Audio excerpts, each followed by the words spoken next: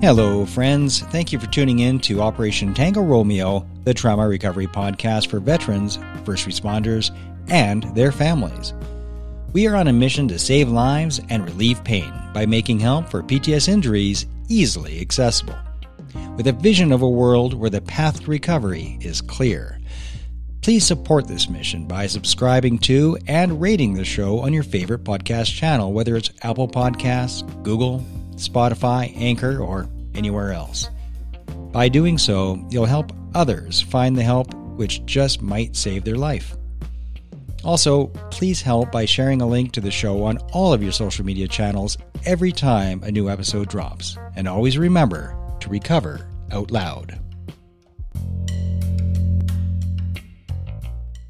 Hello, all you beautiful souls. Thank you for tuning in to another edition of Operation Tango Romeo, the trauma recovery podcast for veterans, first responders, and their families.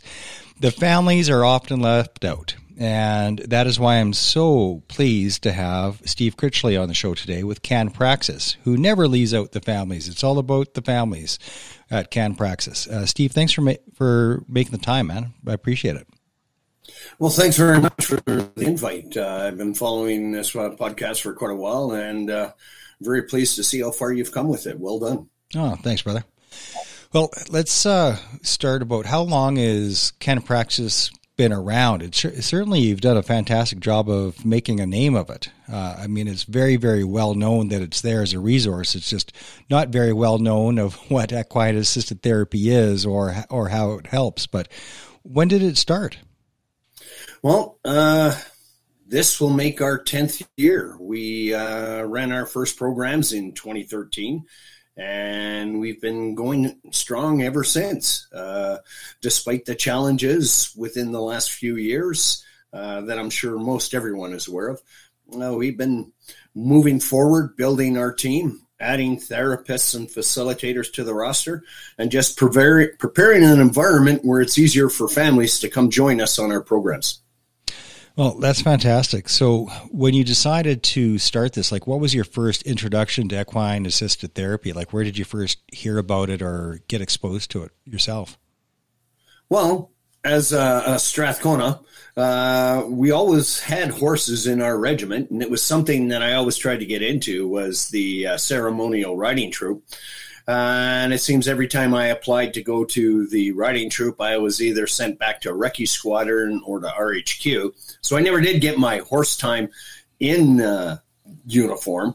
However, when I did retire, a few years after retiring, we had the opportunity to pick up a couple horses, moved forward from there, jumped forward 5-6 years, and the realization that horses are pretty good at reading body language, etc., understanding that PTSD was becoming something much better understood, and the realization that horses, PTSD, there's a good mix there. The military spent a crazy amount of money on me, teaching me how to put programs together, logistics, admin, all that good stuff. So it just seemed to make sense to take the horses, PTSD, understanding members serving and retired or dealing with challenges. So let's just put it all together, and hence CanPraxis was born. Took a couple of years, a lot of doors being slammed in our face, and that wasn't fun. But the understanding was our people deserve realistic hope and opportunities to overcome an OSI. So screw that. The motto of the Strathconas is perseverance, and that's what kept it going. And eventually we were able to run our first programs in 2013. A big part of the show, Steve, is to find a better mousetrap, because going through the meat grinder of conventional talk therapy, that ain't for everybody. I mean, I'm glad I did it. Don't get me wrong. But it was a 5-year meat grinder, and I just thought there's got to be an easier way. There's got to be a better way. Turned out, in hindsight, a lot of it was just I didn't have a great therapist at the OSI clinic. So that was just luck of the draw, but you get what you get. You don't get upset was my attitude, and I just soldiered forth. But of the modalities that work, equine-assisted therapy seems to be way up there. For several people, they say it's the first bit of hope that they've ever had, and that's one of the things that you see on your website. hope renewed and lives restored. So tell me about that aha moment that people have. What is it about working with horses that is healing, and how does that work? Well, actually, the therapist world, as it were, or the folks that are working with individuals with mental health, operational stress injuries and such, are slowly coming to the realization that cognitive behavioral therapy on its own is not enough. Cognitive behavioral therapy is basically your talk therapy. That on its own isn't usually enough to help people move forward. There has to be something more in-depth, something that also is using some neuroscience, something that is using experiential learning, something that provides non-judgmental instant feedback. And it's with that we looked at horses and said, okay, what's going on here? For example, one of our facilitators, Dr. Brenda Abbey, who's been working with equine therapy and troubled youth for a couple of decades, her studies have proven that the human brain around horses produces dopamine. Dopamine being that natural feel-good chemical that everyone has the ability to experience. Well, being with horses, when you get that dopamine going, what that's doing is that's taking the primitive part of the brain and reconnecting it with the higher functioning part of the brain, and you're operating as a whole in that moment. We use that to sneak in a little door, plant some seeds of education, and sneak out. So with that, came to understand that there's a big difference between horses and dogs. People say, oh, yeah, I've got a dog. It's the same. Not quite. The brutal truth is, if a dog loves you, you can kick it, beat it, stomp it. It will always crawl back to you.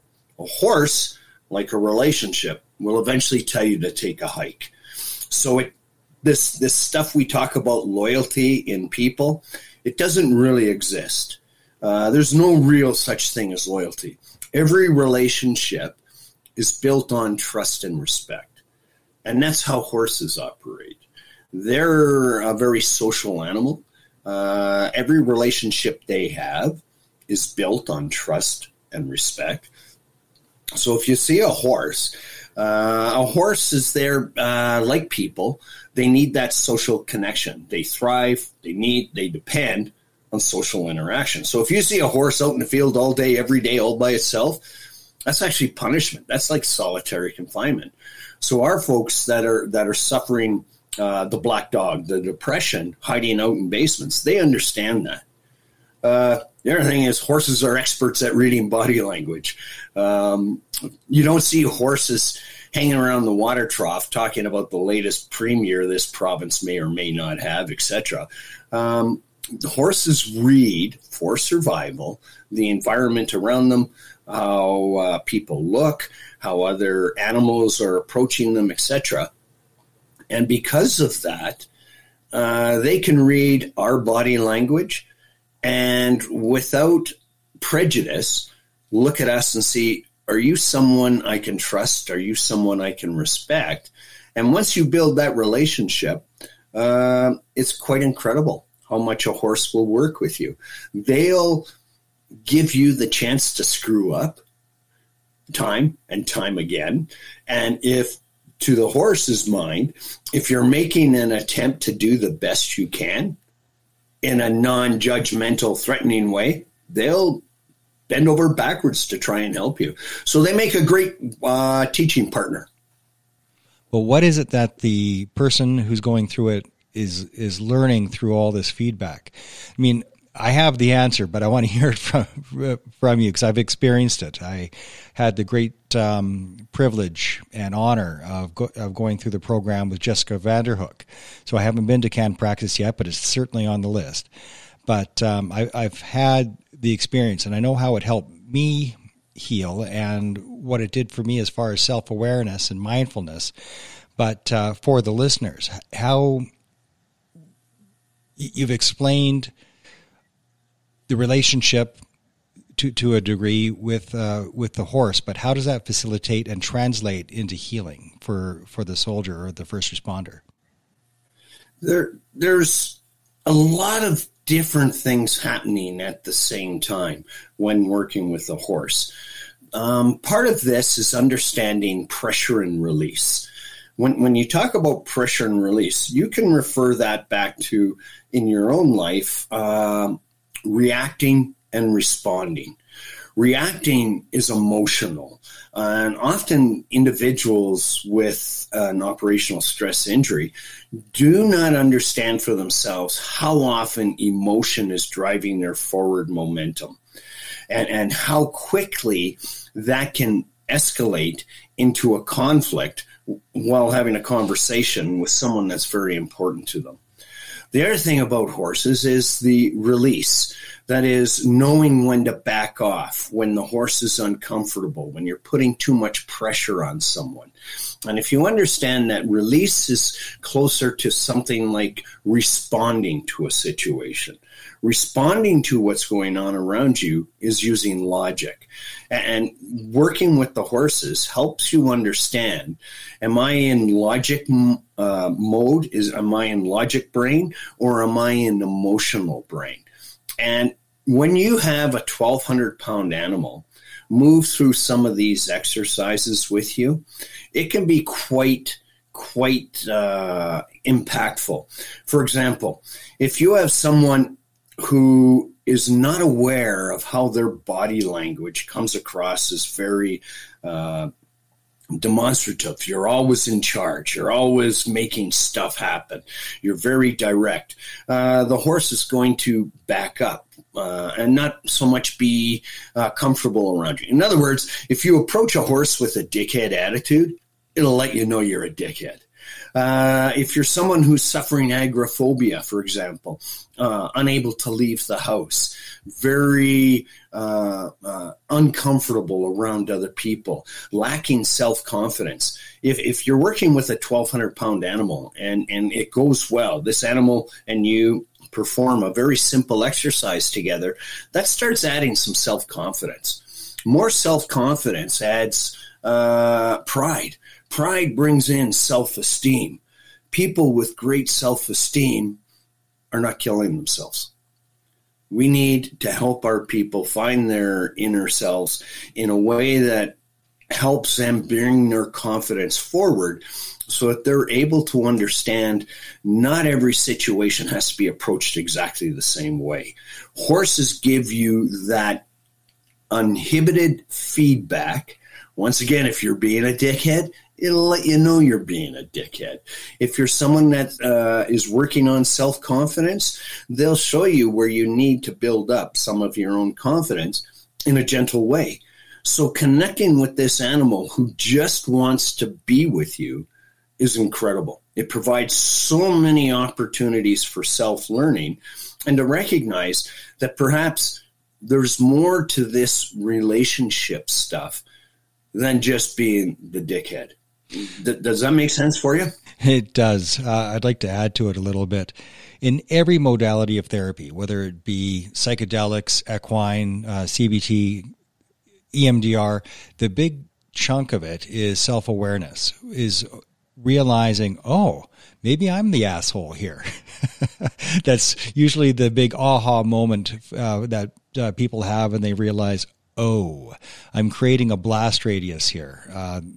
My reactions instead of responding, the fact that I'm reacting instead of responding is causing harm to others.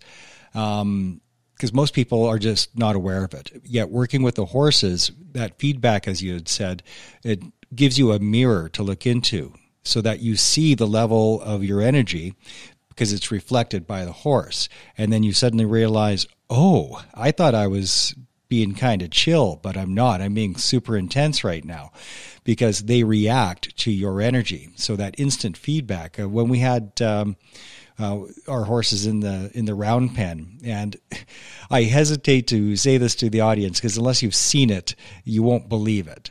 You just won't. Using the Jedi powers, using your energy, not touching the horse, just using your energy, you can control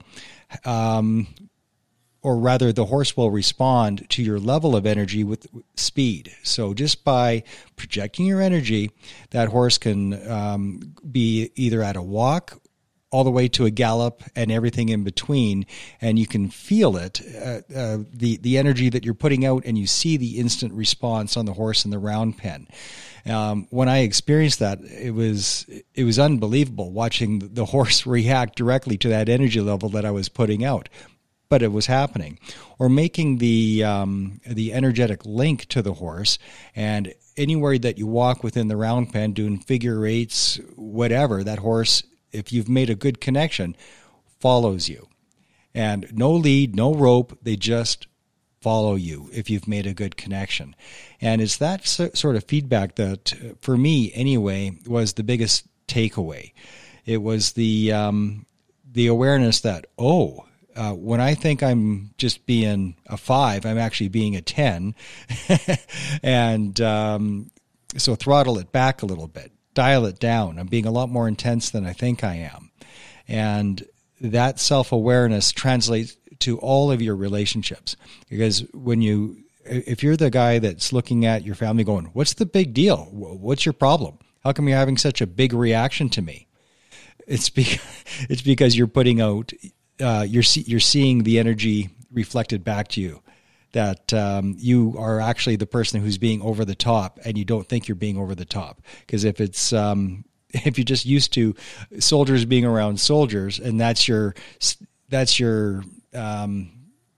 true north, well, that's not like the rest of the world. We have a different energy level. We're different types of people. So being able to dial that down for the rest of the planet was my big takeaway with horses. And with that, Mark, it's understanding we're using horses for scientific reasons, not for cute, cuddly reasons. Right. And the other thing to remember is that when you attend can practice, you attend with your spouse or partner or family member, the person that in the middle of a mental health crisis, when the feces is hitting the rotating oscillator at force 10, who is it that you turn to? And that person attends on the program with you. And so what we're trying to do is on these programs, besides the education aspect of it as well, is we're trying to help all our participants get to a place mentally, physically, and emotionally where the horse looks at them and says, you know what? You're worth the effort to relearn how to trust. You're worth the effort to relearn how to respect. And that horse, as you were mentioning, that horse on its own, without a lead, without a rope, will go up to that person and connect with them. And if a horse can do that, there's every opportunity for a relationship as well. And that's why on our programs, you don't get just one horse to work with. You're not allowed to do that. You have to do all these exercises with different horses. And the reason for that is people have different personalities, and one approach doesn't work for every situation. You have to remember, your family are not the troops. They don't deserve to be treated like the troops. And that's why when you do an exercise, you'll do it with several different horses. This is so you can understand that what works for one person may not work for the other person. So it's showing that you can't approach every situation exactly the same way. And it's not completing drills or such. It's recognizing that how you approach a conversation, you need to be aware of where the other person is at and what you're bringing to the conversation and how you approach that conversation. We're back to the thing of you can't treat a horse with a dickhead attitude. You have to understand where you're at. And it's the same with your family. You can't approach them the same way all the time. You have to forget about being the trooper, the soldier, the problem solver, the A-type personality, and remember you're a person in a relationship. And what does that other person need from you as well? And that's what horses show us, is you can't be a dickhead, period. What are some of the the takeaways that you hear from the participants that you hear the most often? The biggest thing we hear is hope. And that's incredible. If hope is the strongest value to take forward in your life. As long as there's hope, there's an opportunity to gain the chance to overcome these injuries. And with that, remembering that we bring the spouse to the program as well. There's no sense taking an injured veteran, teaching him a new language or her, and sending them home where no one understands what they're saying. So that's why on the program, the spouses are there and they learn the same language. They also are treated as equals. Spouses are not support mechanisms. Spouses are just as messed up with this injury as the veteran is as well. So with that, it's learning a shared language. It's learning how to have a conversation. And the biggest thing we hear the spouses talk about is, now I have a better understanding what is PTSD and what are they bringing to the mix as well. It's not just the veteran, it's the spouse as well. And we're very concerned about that because on every program, and we only run with a maximum of 6 couples, every program, we have at least one suicidal veteran. Now we have suicidal spouses, and we're hearing about suicidal kids. That's not acceptable. That's not acceptable in any way, shape, or form. And that's why we're focusing so hard on hope, on education, and learning how to have conversations within your own family home. And that's the biggest thing that we hear from the feedback is hope. Now I understand more about the injury. Now I understand how to have a better conversation. And the big one, now I understand when we shouldn't have a conversation. Sometimes the best thing to say is nothing at all. And it's learning when and where that is the best time for your particular situation. You see on social media all the time, people need to learn that you don't have to attend every argument that you're invited to. Correct. And yet we all see on social media the people that attend every argument or start them all or throw gas on the fire because it just makes them feel important, I suppose. But it's not helpful. There's been science and studies and statistics coming out more and more over the last little while supporting equine assisted therapy. What's the news on that front? We're pretty excited with our new family program. To give you an idea of that family program and research and science and such, just for the family program alone, we have 5 PhDs involved. And what's important about that is these individuals who are approaching the research in a scientific manner are working hard to gain the understanding of why is it that equine therapy and education has become so effective for so many people. And the studies are showing with a larger number base that there is something very, very intuitive, very deep, very broad and very specific all at the same time happening with people who get to work with others while working with the horses. And it has to do with understanding how the brain works. And the folks that we've got working with us are very much into neuroscience. And that's the basis of how we're going forward, is understanding the neuroscience of what is happening within the brain, how that affects the physical impact of the body, mentally, emotionally, physically, all of it together. So this whole new research project is going to take a few years. But man, we've got a team of all these scientists researching, following, so that we can provide the best programs possible and demonstrate to the world of those who are going, yeah, that's sort of like chasing rainbows and hugging unicorns, which anyone who knows me is very well, that's farthest thing from our mind, is that there's something very specific going on here, and it's working. Not for everyone. Have they figured out the neurology of it? Have they figured out what's actually going on from a neurological perspective?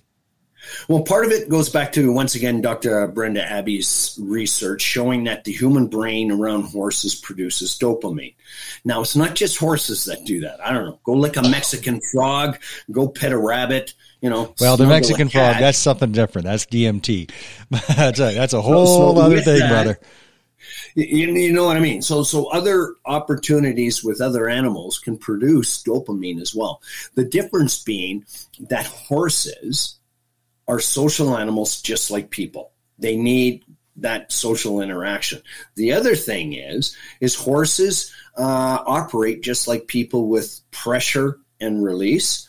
So horses operate on the same brainwave as people, as it were, when it comes to emotion and reaction. The combination of that and what's happening to the human body while working with the horses has that effect that it brings people to a place where they're now able to learn something.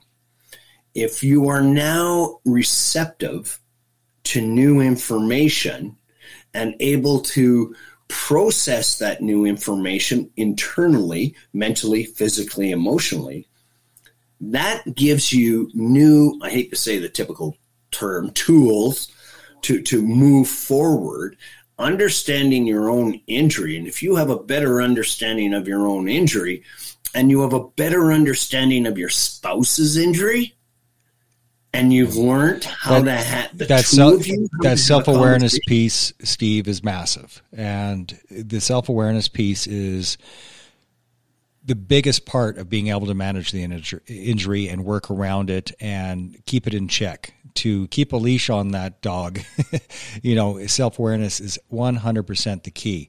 And that is certainly something that I attempt to bring to the show, is helping people get to that point of self-awareness.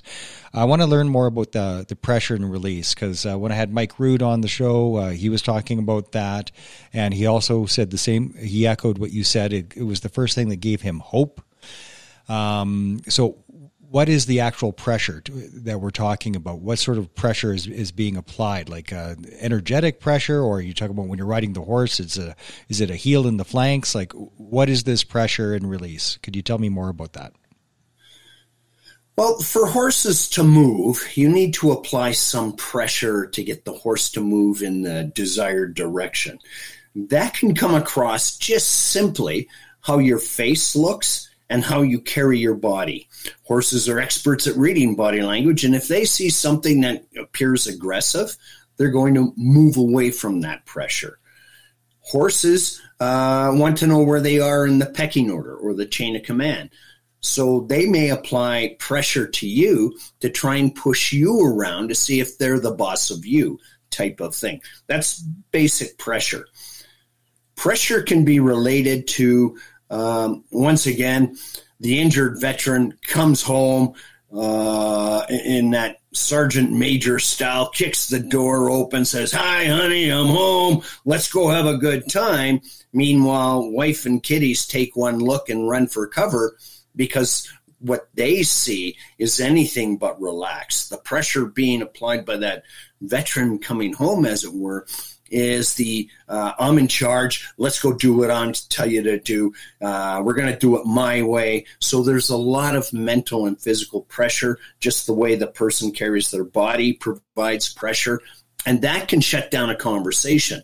And the veteran may not even be aware, and usually isn't being aware, of how strong they're coming across. They may think they're being cool, calm, and gentle, but they're scaring the shit out of the kids. That's what we're trying to help them understand, how they approach every situation.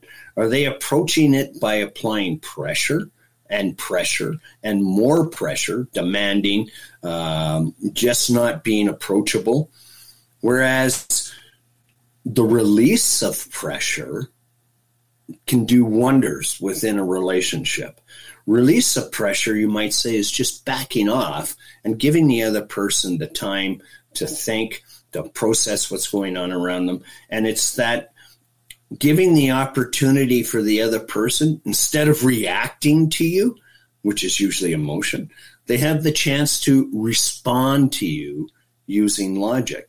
And it's so important because this looks different for every relationship.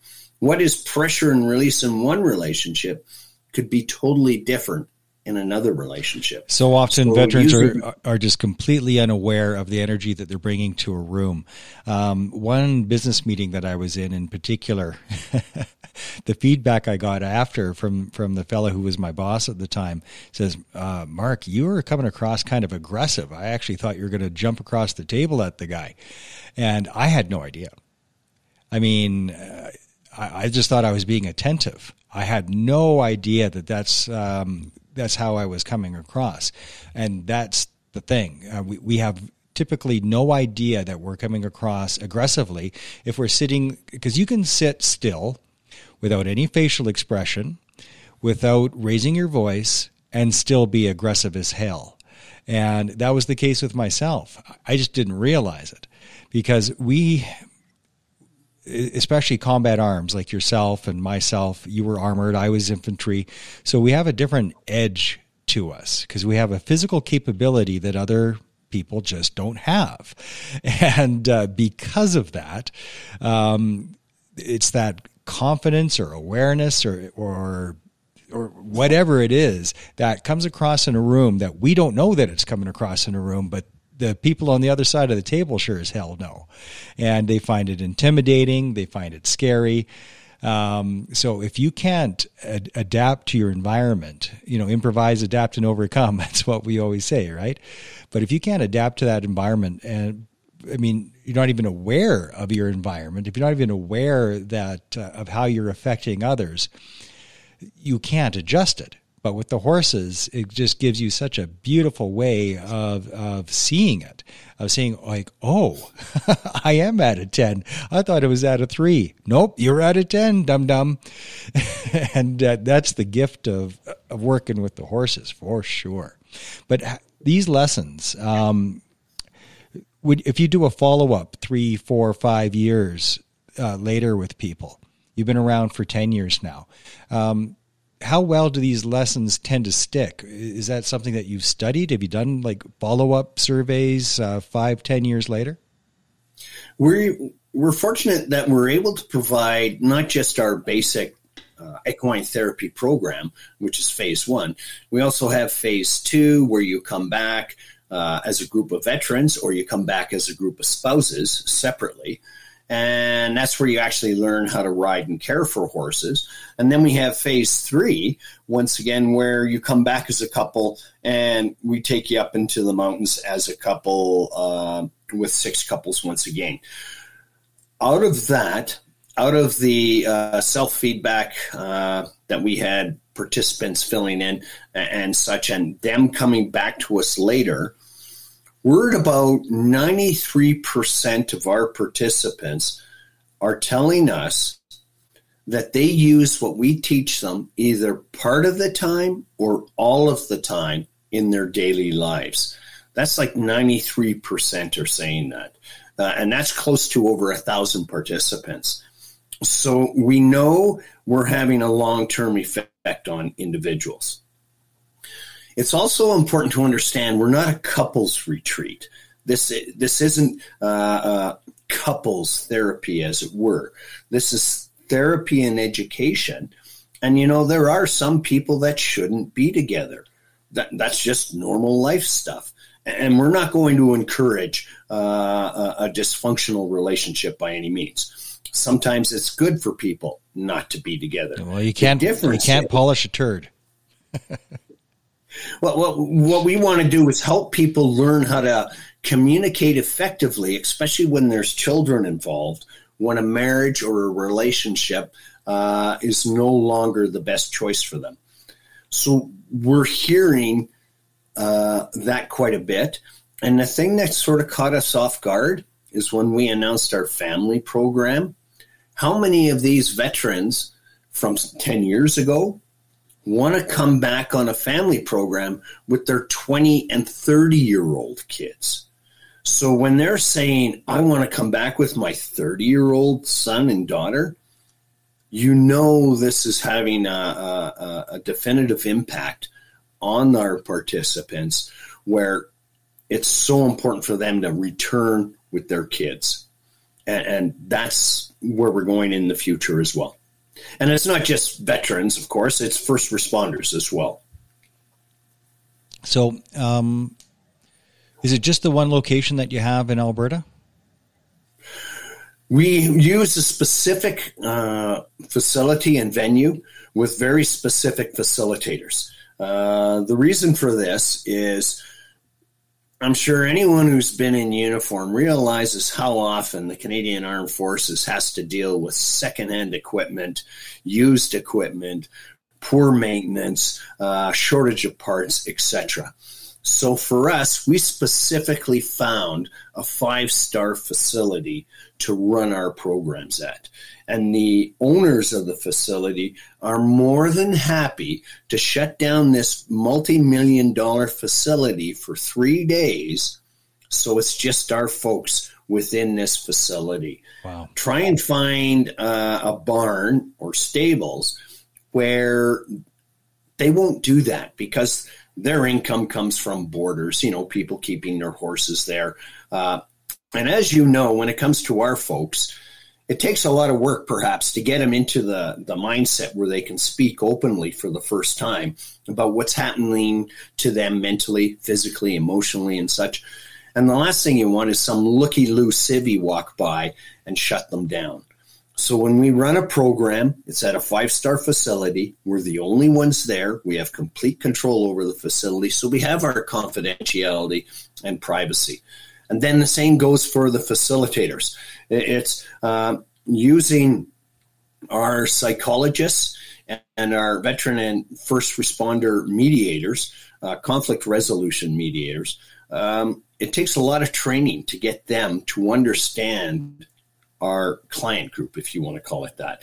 It's understanding the veteran and first responder mindset, understanding that the way veterans and first responders attend to situations is very different than the average Joe public, walking the streets in Halifax or Saskatoon, etc.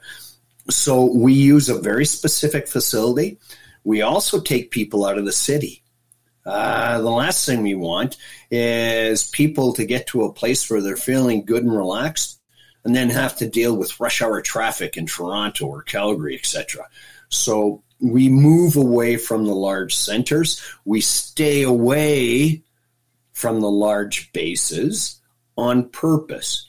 It's providing that environment that creates the best opportunity of a successful program. But your location, so you have to come to Alberta in order to participate, or are you scaling it? Are you in other provinces? Right now, we're in Alberta. We have run programs in Ontario. We need to find the right facility with the right facilitators where we could either be in Ontario or the Maritimes, because we'd be saving funds if you lived in Eastern Canada, you could go to a program in Eastern Canada, and if you're in Western Canada, come to Alberta. Regardless, though, of where you reside, we'll bring you to us on our dime. We'll cover all the costs. So let's say there's somebody listening right now, and they have the facility. They got the round pen. They got it all. An indoor equine arena. And they want to duplicate what you're doing. Do you have a template where, would you help somebody get set up to do what you're doing? There's so many underlying factors involved in that. It has to be the right facility with the right people, with the right facilitators. And we see so many people out there attempting to do something, And what's causing us great concern is, if you remember, I mentioned this feel-good stuff you get just by being with a horse. We're seeing a lot of people taking credit for that. It's the horse that's making them feel good temporarily, and not the actual facilitator. There's more that goes into this. Our programs also are educational, so we're teaching people how to have these conversations, how to resolve conflict, knowing when not to have a conversation. So it's not just being around the horse. There's an awful lot of education happening. And the challenge is to find the right facilitators able to do this. And it's facilitators who understand it's not about them. There's an awful lot of people involved because it makes them feel good, and that's their priority. And keeping aware that, no, this is all about the participants. Participants come first regardless. You're dealing with suicidal individuals, so it has to be set up with the right qualified people. And finding the right qualified people has always been the challenge. It's not easy, and I understand. There are certain things that are near and dear to my heart that I'm also very, very cautious of, as far as even when I was a sales trainer, there was a certain sacred part of that that you got to get right. And if it's not right, it's going to be a hot mess. It's going to do harm instead of good, like can happen in any environment. If you have the wrong people involved, instead of doing good, you're going to do harm. And in the peer support world, I have the exact same feeling that you do, Steve, where I'm very, very protective of what qualifies as peer support and what does not, and what that peer support looks like and what it should be. Because there's many people in that role with that title that should not be. And that does more harm than good, because you don't want the idea of peer support damaged. You don't want the idea, the concept, the brand of CAN Praxis or any equine assisted therapy to be tainted. Unfortunately, you're working against quite a bit. Just watching the Kaminsky Method on Netflix about the addict daughter. For Christ's sake, I even put her in equine therapy, this BS, And so you have in Hollywood these very effective modalities trivialized and made fun of and mocked. And that is so unfortunate, because the types of things that you are doing literally save lives, because they give hope and tools to live better lives. It's so important. And every time I see it done wrong, or see people trivializing things that are good, it's very unfortunate. And we're very well aware that our program's not going to help everyone. We've had to introduce a way of dealing with participants who, for whatever reason, they're not ready to be on the program. Yeah. It's just not working for them. And with that, it's important to understand it's not that anyone's doing anything wrong. It's just not the right time, right place for those particular folks. And it's not that they're being difficult. It's not that they're being challenging. They're just not ready or able to participate in the way we need them on a program. And that's just the reality of the injury. And we're open to just about any kind of therapy there is. Understanding what works for one person may trigger someone else. And that's what makes this injury so difficult, is PTSD affects different people differently. There is no one magic solution. It's a lot of work understanding what's going on. And part of this, and you would understand from your own experience, is you don't know what's actually going to be effective until you try it. And with that, we're happy to see people trying different forms of therapy to recover from this injury. just be careful how you label it. There is no one-off cure. And it's the understanding that, yes, you can overcome OSI. That injury will always be there. The difference being is, does the injury control you, or do you control the injury? And that takes a lot of work. And until recently, I would have agreed with everything you just said, every word of it. Luckily, in my search for the better mousetrap, I have found modalities that are right up there, close to 100%. That I'll talk to you about off air. And I encourage anybody to re-listen to episode 216, episode 216, because I'm now certified in that modality that has a lot of promise and a lot of hope.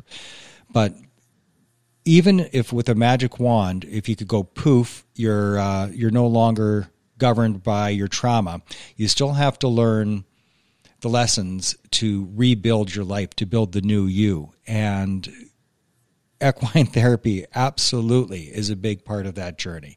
If you have access to it, try it. Give it a whirl. If nothing else, keep your feet moving. There's a saying that we have often in the peer support groups that if you're in hell, keep moving. Don't stand still. Keep moving, and try something. And if it's not for you, don't give up. Just keep going. And that's also, though, one of the challenges that we have in the support and healing community is the occasional person that is addicted to their injury. And they're addicted to the idea and to the label of being an injured veteran. They like the status, maybe not consciously, but on some unconscious level. They don't want that taken away from them. They like the special status of being an injured veteran. It makes them feel special. In the States, they have a Purple Heart. It's like, oh, look at my Purple Heart. Wouldn't you rather just not be injured? But for some people, the answer is no. They prefer being injured, and they don't want to heal. So that's always going to be, there's not many of them out there, but I know you've seen them, Steve. I know you've seen them because I've certainly seen them and I've met them as well. So not everybody's ready for it. But for those that are, please try equine assisted therapy. And Steve, how do people find out more about you, and how do they get a hold of you to sign up? It's actually quite easy. Just sort of to tag on what you were saying, because we spend a lot of money on individuals, we don't chase after the injured. They have to come to us. Yeah.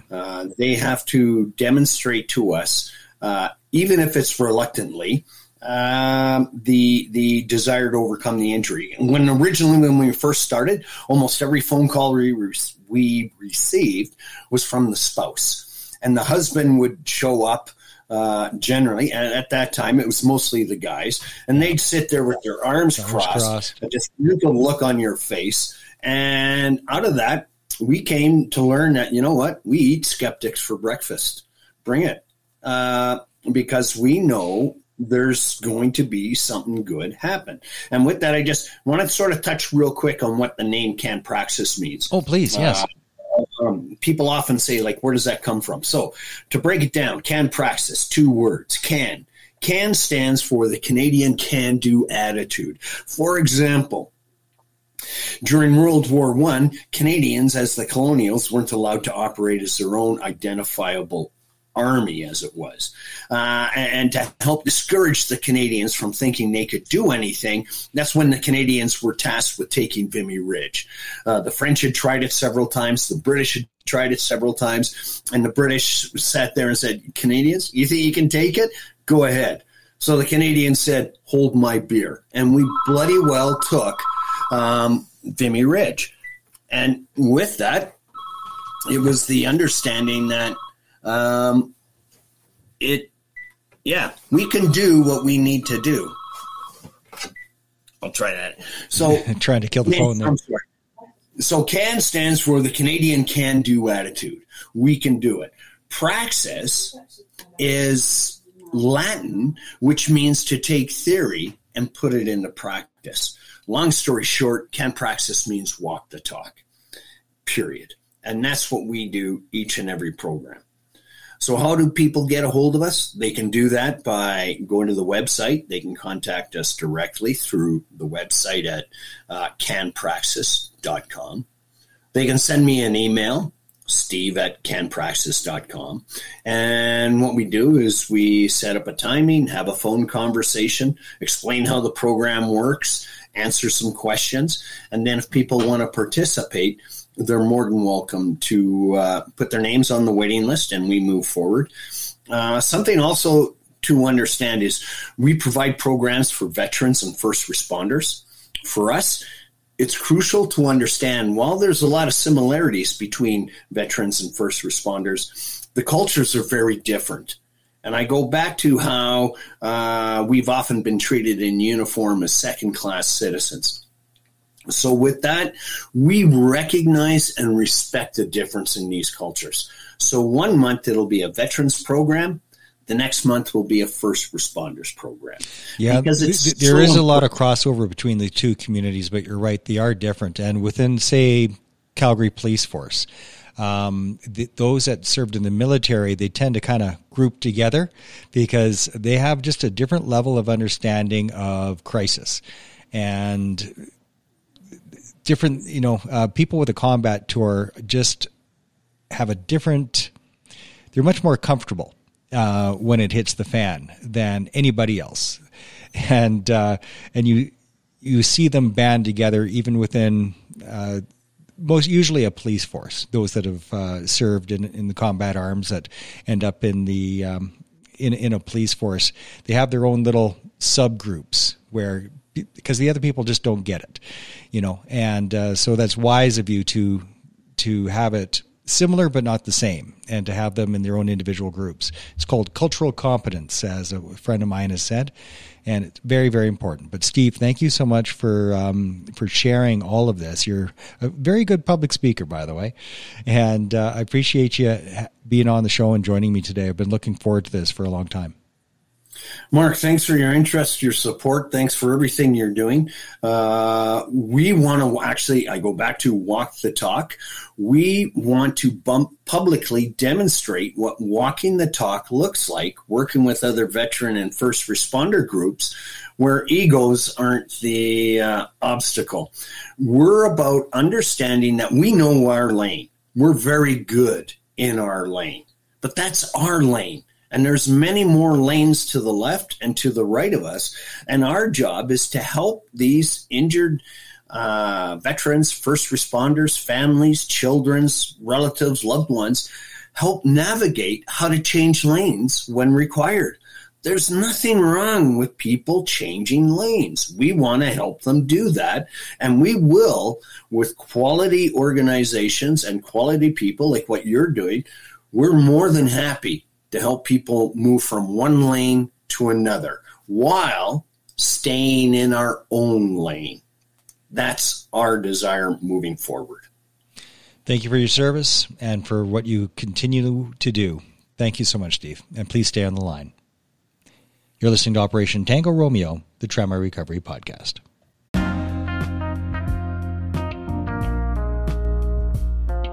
Hello, friends. Thank you for tuning in to Operation Tango Romeo, the Trauma Recovery Podcast for veterans, first responders, and their families. We are on a mission to save lives and relieve pain by making help for PTS injuries easily accessible, with a vision of a world where the path to recovery is clear. Please support this mission by subscribing to and rating the show on your favorite podcast channel, whether it's Apple Podcasts, Google, Spotify, Anchor, or anywhere else. By doing so, you'll help others find the help which just might save their life.